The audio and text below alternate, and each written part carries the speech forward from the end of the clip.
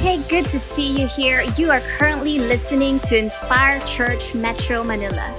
We are one church in multiple locations, and we exist to inspire people to fulfill their God-given potential. We are so glad that you're tuning in right now. Welcome home.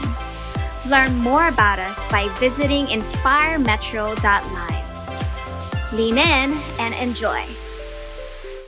I was looking up on the internet because we talked about the things that, what was it that possibly swallowed Jonah? The Bible does not tell us specifically that it was a whale. We just come up and we say it was a whale that swallowed Jonah. I think it was, we don't know if it was a whale. We don't know if it was a massive shark, which is quite possible to swallow a man and keep him in his stomach. But if you've seen Nemo, you know Bruce. Bruce ain't going to let that happen, right? Bruce is going to eat you all the way. So it could have been a megalodon, could have been which is a massive shark, apparently, from my years of watching Shark Week with my daughter. It could have been a whale shark. It could have been a humpback. It could have been a blue whale. Whatever it was, God sent a great fish. So I was looking at the different things that they found in sharks or fish that shocked everybody, and one of them was actually a polar bear. They found a polar bear, a whole polar bear. I don't know how that would happen, but he swallowed an entire polar bear. If it can swallow an entire polar bear, then it is possible for us to wrap our minds around it swallowing a man whole. So if you're the average Hawaiian, 5'7", no problem, right? I'm just kidding. If you're, just kidding. Anyway, moving right along. I mean Hawaii people, not the average Hawaiian, but the Hawaii people. If you're from Okinawa, like Randy, 5'3", he's not from Okinawa, but I'm just saying. Well, how was Jonah the size of Pastor Randy? We don't know. But whatever it was, he could swallow a man if he was 6 feet tall or if he was in between that. But whatever the story is that we know about Jonah, here's what we do know, is that God had a plan and God had a purpose for a country that was not even Israel. That God was willing to even reach out to a country that was actually going to take its own people captive years later. And so in order for him to redeem the wicked city of Nineveh, which was absolutely wicked, the Assyrians were wicked people. Now, we're talking about skinning people alive. We're talking about impaling people on poles and allowing them to die and bake in the sun, and even to do things to children that were basically killing children while they were babies. God was so displeased with this nation, but yet he still wanted to give them an opportunity to repent and even win a nation in basically one day.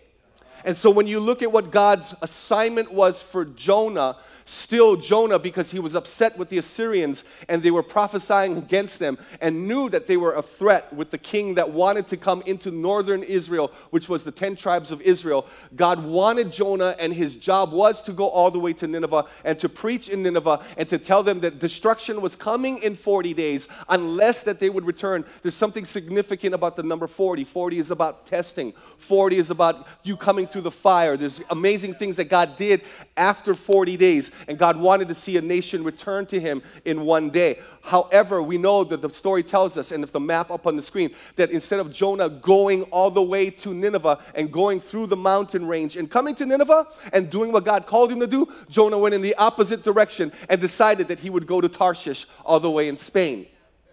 Now, on his way to Spain, the Bible tells us that God sent a great fish, but it came to me on Tuesday night, and I wish it came to me at 7:15 last week, but how many of you know that the more you preach, the more revelation you end up getting, and you actually get better, so that's what it is. So the 7:15 service, I didn't see it, what I saw. And what I saw was, to me, it was kind of funny, that all of a sudden he says, throw me in the water, or throw me into the ocean, and the waves and the storm will stop. Now, these are seasoned sailors. We're not talking about 10 men in a boat. We're talking about a big ship that is going all the way through the Mediterranean Sea from Joppa in Israel all the way to Tarshish. And he says, throw me into the ocean. Just throw me in, and that will stop everything. And I said, throw yourself in. You know what I'm talking about? Because I don't want your blood on my hands. But they throw him in, and as soon as he enters into the water, imagine big, rolling, heavy waves, 40 to 60-foot swells, because that's how big it gets in the Mediterranean, and they throw him in, and all of a sudden, it just goes quiet. It's an eerie calm. And you can imagine all the sailors, when they threw him in overboard, they're looking, oh, whoa, like in awe of God, that they just threw him in, and it just went silent. Then all of a sudden, this big fish comes, and it's silent. And they see the fish. Boom! They went, oh, oh, oh, oh, oh, oh, oh. See? All your fault. It was all your fault. But then the Bible tells us in John chapter 4, John chapter 2, it says, then Jonah prayed to the Lord his God from inside the fish. He's in the fish. And I cried out to the Lord my God in great trouble, and he answered me, it says in chapter 2, verse 1. I cried out to the Lord in my great trouble, and he answered me. How many of you can say that? That I cried out to God in my time of trouble. And just at the right time, he saved me. Just at the right time. And he said, I called to you from the land of the dead, and Lord, you heard me. You threw me into the ocean depths, and I sank down to the heart of the sea, and the mighty waters engulfed me. I was buried beneath your wild and stormy waves. Then I said, O Lord, you have driven me from your presence, yet I will look once more toward your holy temple. And I sank beneath the waves. And you know what is so important? Because they would look to the temple in Jerusalem. So wherever they knew that they would get their equilibrium, and they would know that they would have to look west or east toward the temple. If they were somewhere else, they would look north to the temple. Wherever they thought that the temple was. When I was on my first trip to Israel, and what a privilege, and flying on Continental Airlines at the time, so that's how long ago it was, and all of a sudden they all get up at one time, and all of these men start praying in the direction of where Jerusalem was. They have their phylacteries, they have their hats, they have their scriptures, they have I don't know what to call it, but other than tassels or wrapped around their arms, these leather straps, and would remind them of the bondage in Israel. They would remind them to have that box on their head that would keep the word of God in their mind, on their lips, and on their hearts. And they would be reading their Talmud, and they'd be reading it, and they'd be bowing up and down, facing Jerusalem in the airplane while we're flying toward Jerusalem to Tel Aviv. What amazing. If you've ever been there, you've ever seen them heading in that direction, they would stand up and they would do that. It was amazing.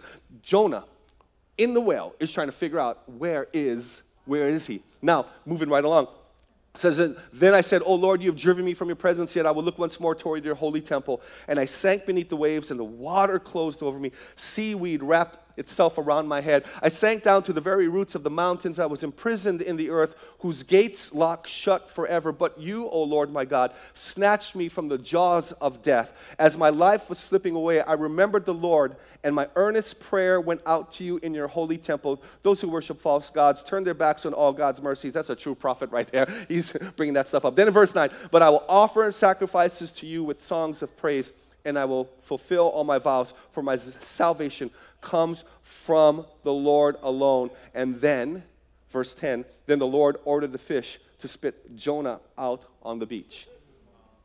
Map back up, please. If you look at this map, we are not exactly sure where the whale was when it got Jonah. We don't know if it was at the beginning of the ship journey. We don't know if he was almost in Tarshish. We don't know if he was by Crete. We don't know if he was more by the Aegean Sea, which is the Greek islands area over there. But whatever it was, that's where the fish got him. And when the big fish got him, then the big fish polluted him, vomited him, and Jonah came out of his stomach and onto the shore. Imagine if you were on that shore that day. You're just with your family, you got your spam musubi, honey, your babe made it early in the morning with the teriyaki sauce and the furikake, and she dropped it all over there, wrapped it all up, and you with your wife, and you with your kids, or with your husband, and you're sitting down over there in your beach chair, and all of a sudden you see this big fish up on the shore, and this guy comes out, and you're like, oh my gosh. Okay, now think about this for a moment. That happened. We don't know if the families were watching, but that happened. As a matter of fact, two views on this, on how that happened. That the fish turned around and went right back to Joppa and did what he did, and then he got out, and then he made his way to Nineveh. But, according to the account of Josephus, the Jewish scholar and historian, Josephus says that he was dropped and deposited at the bottom right-hand corner of the Black Sea. Nineveh. Actually, the Assyrian Empire. Not close to Nineveh, but on the shore. and he had to make his way to Nineveh. Either way, Jonah had to make a journey to Nineveh on his own.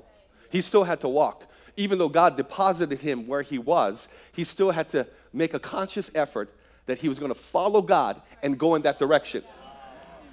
So if this fish, which is not impossible to think that if God would calm a storm by throwing a man into the ocean, that he caused the storm, that is not impossible for us to believe that God could swallow a man whole instead of having that fish eat him. Just keep him right there. It's not impossible for us to believe then that fish could go through the Greek islands, come through to Istanbul, come over to the Black Sea, traveling at about 30 miles an hour. How impossible is that for God? Not impossible at all.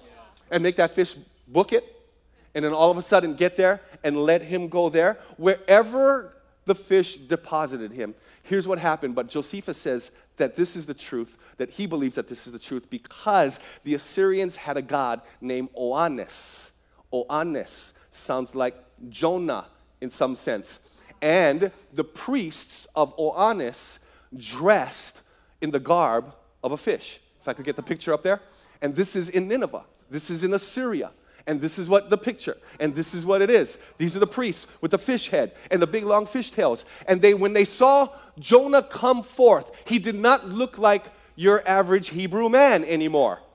He was bleached all the way through because of the gastric acids that began to eat away at him. His hair was gone. He looked scary. And when he came out of the fish, and if you came out of the fish, you'd be like, yo. Because you don't look like everybody else. You didn't just come off a boat. You just came out. You just survived 3 full days in a fish. And when you come out of something like that, let me tell you, some of you going through the toughest trial. I'm getting ahead of my notes. You're going through the toughest trial. You've been engulfed by stuff. You got seaweed all over your neck. You know what I'm talking about? You look like a ghost. You know what I'm talking about? Like stuff has happened to you. You got stuff all over you. But man, you've come out of that and now you're going, yo. Because you know that there's nothing that can kill you, nothing that can stop you, and even your own self, that you might have done something, and God says, I'm going to bring you back, and I'm going to do and make you do what I called you to do in the first place. The first thing I want you to write down in your notes is this, is surrendering, number one, is always the best solution. It's always the best solution to surrender, because God's will always be the plan. God's will always be the plan. See, when your rebellion will not change the plan. It won't change the plan. Jonah looked and smelled like he had been through some really deep stuff, everybody. He was vomited onto a beach. Now, the Bible tells us in John chapter 3, verse 1, go to chapter 3, verse 1, then the Lord spoke to Jonah a second time. Thank God for the first time, but thank God more so for the second time. And identical to the first verse in chapter 1, verse 1, he says it again. Get up and go to the great city of Nineveh and deliver the message that I have given you. Same verse all over again. This time Jonah obeyed the Lord. Everybody say this time. This time Jonah obeyed the Lord. The last time he never listened, but this time he obeyed the Lord's command, and went to Nineveh. Because the last time he never listened, he got on a boat and went in the opposite direction. And then he put everybody's life in danger because of the decisions that he made. And as a result, the ship would have gone down. But now, because of what he did, nobody else is going to pay for what he did because God spared them. So this time, Jonah obeyed the Lord's command and went to Nineveh. And a city so large, and that's what historians say, there was such a big city, that it took 3 days to see it all. In other words, it took 3 days to walk around the entire thing. It was based upon the Tigris River, and another river ran through it, and it was along the banks of the Tigris, not the Euphrates, that was Babylon, the Tigris River, and that's where the city was built. So it was more of a lengthy city rather than a square city, and it would take 3 days to circumvent or do the circumference over the entire city. And so the people of Nineveh, it says that this time Jonah obeyed the Lord, and on verse 4, on the day Jonah entered the city, he shouted to the crowds. How many times did he do it? We don't know if he just did it at one time. I don't think so. The city was so big. He would probably have to go here and set it up there and go all over the place. And this was his message. 40 days from now, Nineveh will be destroyed.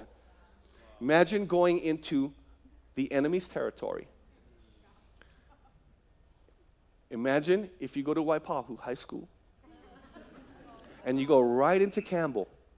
And you go to Waipahu, and you go into Campbell, and you yell in Campbell High School, Campbell's going down. You're not going to make it out of Campbell High School alive. Or vice versa. But this is more intense, way more intense. He's going into the enemy territory. And he's not saying, God loves you so much and has a wonderful plan for your life. In the next 3 moments, I want you to, when I count to 3, I want you to raise your hand and give your life to Jesus. He didn't do that. He just said, in 40 days, this city will be destroyed. Drop the mic, walk away. Doesn't say, and what else he said. The Bible says in verse 5 that the people of Nineveh believed God's message, and from the greatest to the least, they declared a fast and put on burlap to show their sorrow. Burlap would show your sorrow because it doesn't feel good. You would be wearing basically sackcloth is what they call it, but burlap is the same thing, and you'd wear it. It was a sign of mourning. And then it says that you would mourn for your sins, or you'd mourn for someone who died. Then it says in verse 6 that when the king of Nineveh heard that what Jonah was saying, he stepped down from his throne, took off his royal robes, dressed himself in burlap, and sat on a heap of ashes. Then the king and his nobles sent this decree throughout the entire city. No one, not even the animals from your herds and flocks, may eat or drink anything at all. People and animals alike must wear garments of mourning, and everyone must pray earnestly to God because they had many gods. They must turn from their evil ways and stop all their violence. Who can tell? Perhaps even God will change his mind and hold back his fierce anger from destroying us. And when God saw what he had done and how they had put a stop to their evil ways, he changed his mind and did not carry out the destruction that he had threatened. Surrendering is always the best solution. Surrendering God's will for your life, or your own will to God. God, not my will, but your will be done, is always the best solution. And surrendering your life to Jesus, if you've never done it, is the best solution, is the best answer that you could ever have in your own life.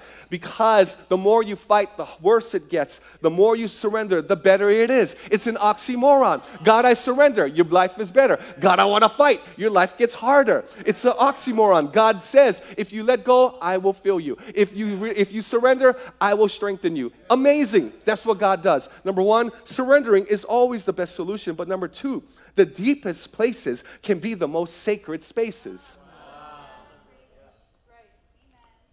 These guys excited. I'm just wondering about the rest of you. No, I'm just kidding. I know you are. But think about that for a moment. The deepest places of your life can actually be the most sacred spaces that you're ever going to be in. When you go through the valley of the shadow of death, you are with me. Your rod and your staff will comfort me. That the deepest things that you're going through right now are actually the most sacred place that you can be.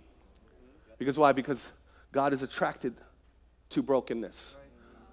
God is attracted because when we are weak, he is strong. God opposes pride, but gives grace and favor to the humble. If you're going through a deep place right now, or someone that you love is going through it right now, handled right is the most sacred space. The most beautiful place that you could ever be. But the more you fight, the more that you wrestle, the more that you go, why am I here? Oh God, what did I do to deserve this? I tithe. How come this is happening? Or God, I serve you, and we're going through this. The sooner we can get rid of the how comes, the sooner we can make it a sacred space. Because what God wants to do is when he gets you and actually, I don't want to get ahead of my notes, but I really think that this is the most important thing, that Jonah prayed his best prayer in the worst place. Your best prayers were coming out of the worst places that you've ever been. And God prepared a great fish to swallow him because he would have sank to the depths of the ocean, and he deserved it when he disobeyed God. He went in the opposite direction. One life for 600,000. Do the math. 600,000 in a city repented. But one man, it was his assignment. God's punishment to him was to throw himself into the ocean. But oftentimes God's punishment can actually be your protection. The fish was his protection. God enveloped him, allowed him to be, so to speak, in a womb or a cocoon of his discipline to be able to finally extract a man that is now humble and changed as a result of the affliction caused upon himself, yet at the same time, God cooperates with the affliction done to ourselves. And what God does is he uses it and he begins to cooperate or orchestrate it to be the best place that you could be, that the most difficult place in your life, the darkest place, the deepest place, to the depths where you think you're going to die. And God says, you don't even realize it, but I've protected you from everything that is around you, because if I were to release you, it would crush you.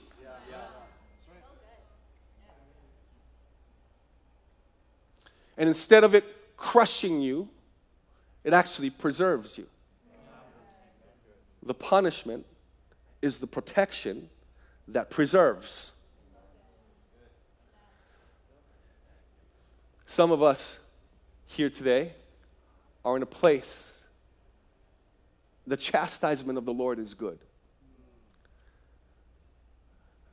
We see punishment oftentimes as a highly negative thing because of the way you might have been punished as a child, or whatever connotations that we have, or things that we see about being punished.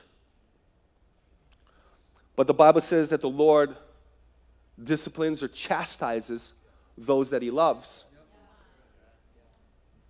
And it's more than, this is going to hurt me more than it hurts you. This is more than that. If you've ever had that speech. I said, then you like trade places. Because the deepest places can be the most sacred spaces. The safest place was in the protection. The ship sailing away to Jonah's desired destination, the safest place for Jonah was in the middle of God's will. And God's will for you might be to be in the belly of a fish at the moment, rather than dying and bobbing on a surface or going down to the deep where you get no help at all.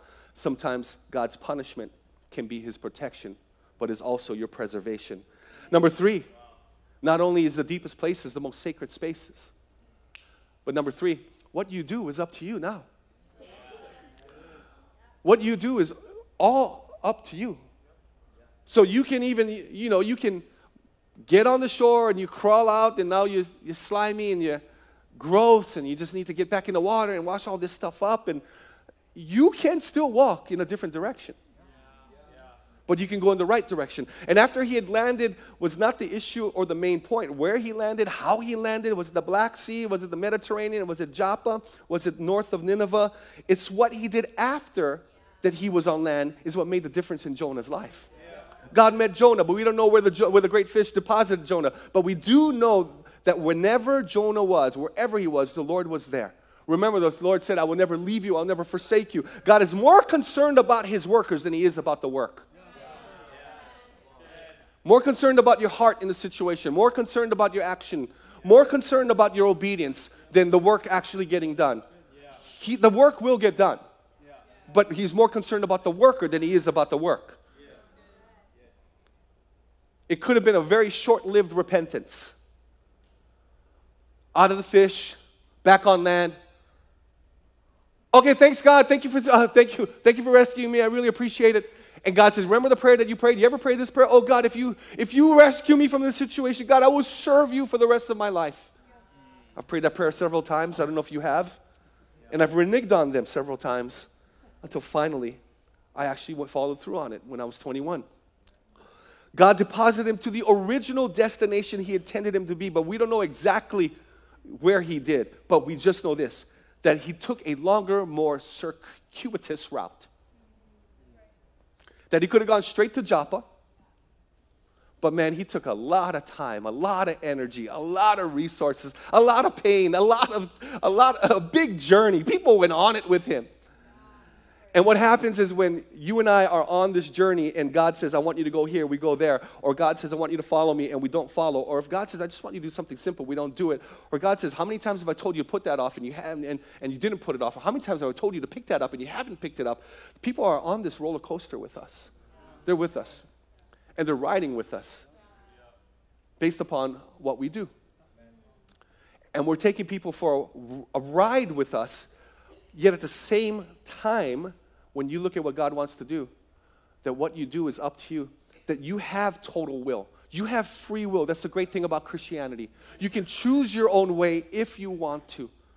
However, the best way is always His way. His way always trumps my way. It is always better than our way. As a matter of fact, the first picture, guys, that I asked for, and I didn't ask for it now, but Charles Spurgeon, the great theologian and preacher, said this, that the life of Jonah cannot be written without God. Take God out of the prophet's history, and there is no history to write. What you do is up to you. But at the end of the day, it is God who empowers you to do it. Number 4, God is willing to give you another chance. God is willing to give you another chance. God is willing to give us another chance. I thank God that He had another chance for the Assyrians, that God gave them another chance, but God also gave Jonah another chance. And how many of us are asking God for another chance? Then the word of the Lord came to Jonah a second time. Chapter 3, verse 1. Then the word of the Lord came to Jonah a second time. It'd be great to be that guy that God has to speak to only one time. But for most of us, God has to give us the word a second time. And that's what I love about God. I love God that He is, you've heard it, the God of the second chance. But I've used up my second chance, you might say. Then God will give you another chance. God is not like the soup czar in Seinfeld that says, no soup for you. No soup for you. And no more. You don't get another chance. Humans are like that. No more chances. Yeah, because we're human. But God says, I give you another chance. But I cannot guarantee that the same assignment in the same way is going to be there. But it is still going to be God's will that you're following. To follow the will of God. To follow after His plan. God, I heard you. I sensed it. You called. We followed. This is more of a leadership thing that I'm talking about now. But God, I heard your voice, I had confirmations, and I followed. Or, God, I did, I worked, I served, I might have failed. How about me, God? Is there another chance for me? There's always another chance. There's always another chance. And when God begins to show you the new opportunity and the new chance, it may come in a different form. The original vessel that should have taken Jonah to Nineveh was either a donkey or walking. Jonah decided that he would take himself on a boat and sail away.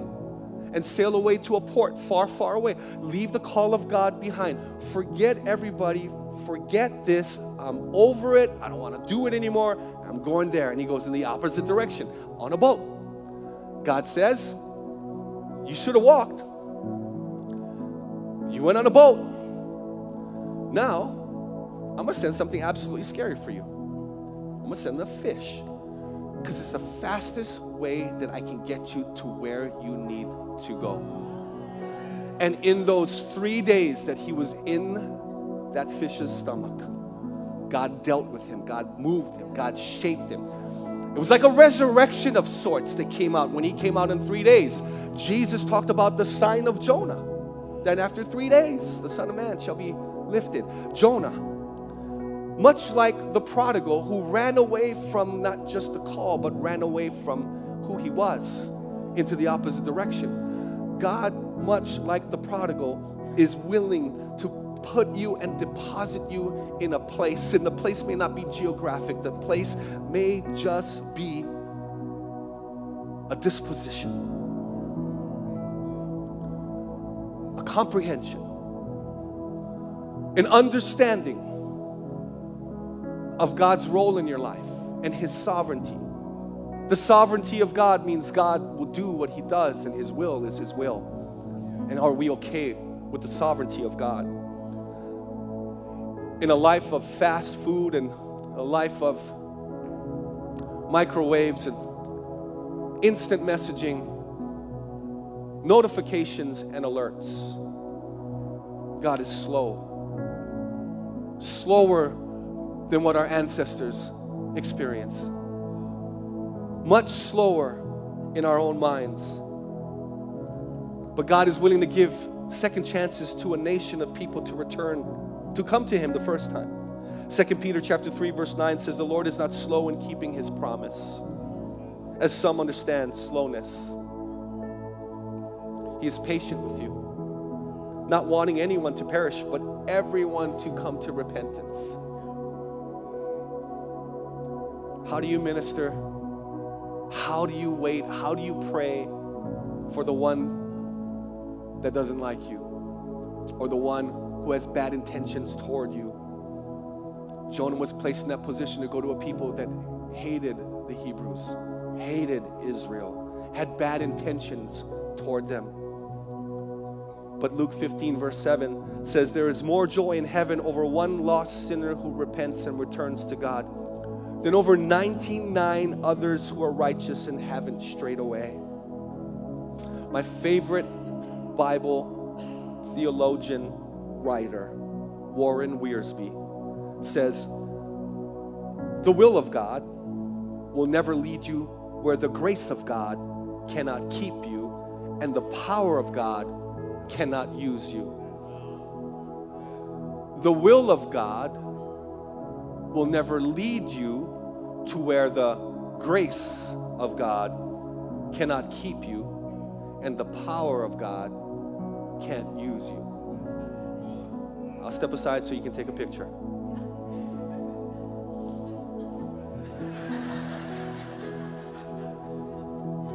That is memorable.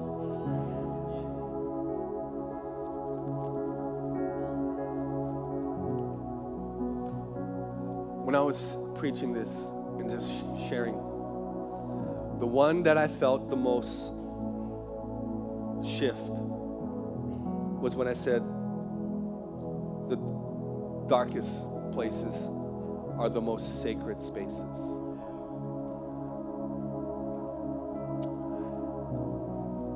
And whatever dark place that you might be in right now is actually the place that is the sweetest spot that you could ever be. The best place that you could ever be. Not that the darkness around you is a good thing, it's not. But He is in that place with you. I look back at the life that I've had since I was 21, actually since I was 19. And I look at how difficult that it was and how I came out by the time I'm 24, 25, a much better person and a much stronger person, a saved man of God. And I look back on my life and I look and I go, you know what? Would I want to do it again? No way. No way. I would never want to go through that again. Never. I would never want, if I could repeat my steps, would I go through it again? I don't know if I'd go through it again. But I thank God I went through it. Because that was the most difficult time of my life, but probably the most sweetest time of my life. And right now, some of you are going through the most difficult time of your life, but if you let God do something, it could be the most sweetest place and season of your life. Thanks for joining us and for listening to Inspire Church Metro Podcast. Stay in the loop by checking inspiremetro.live.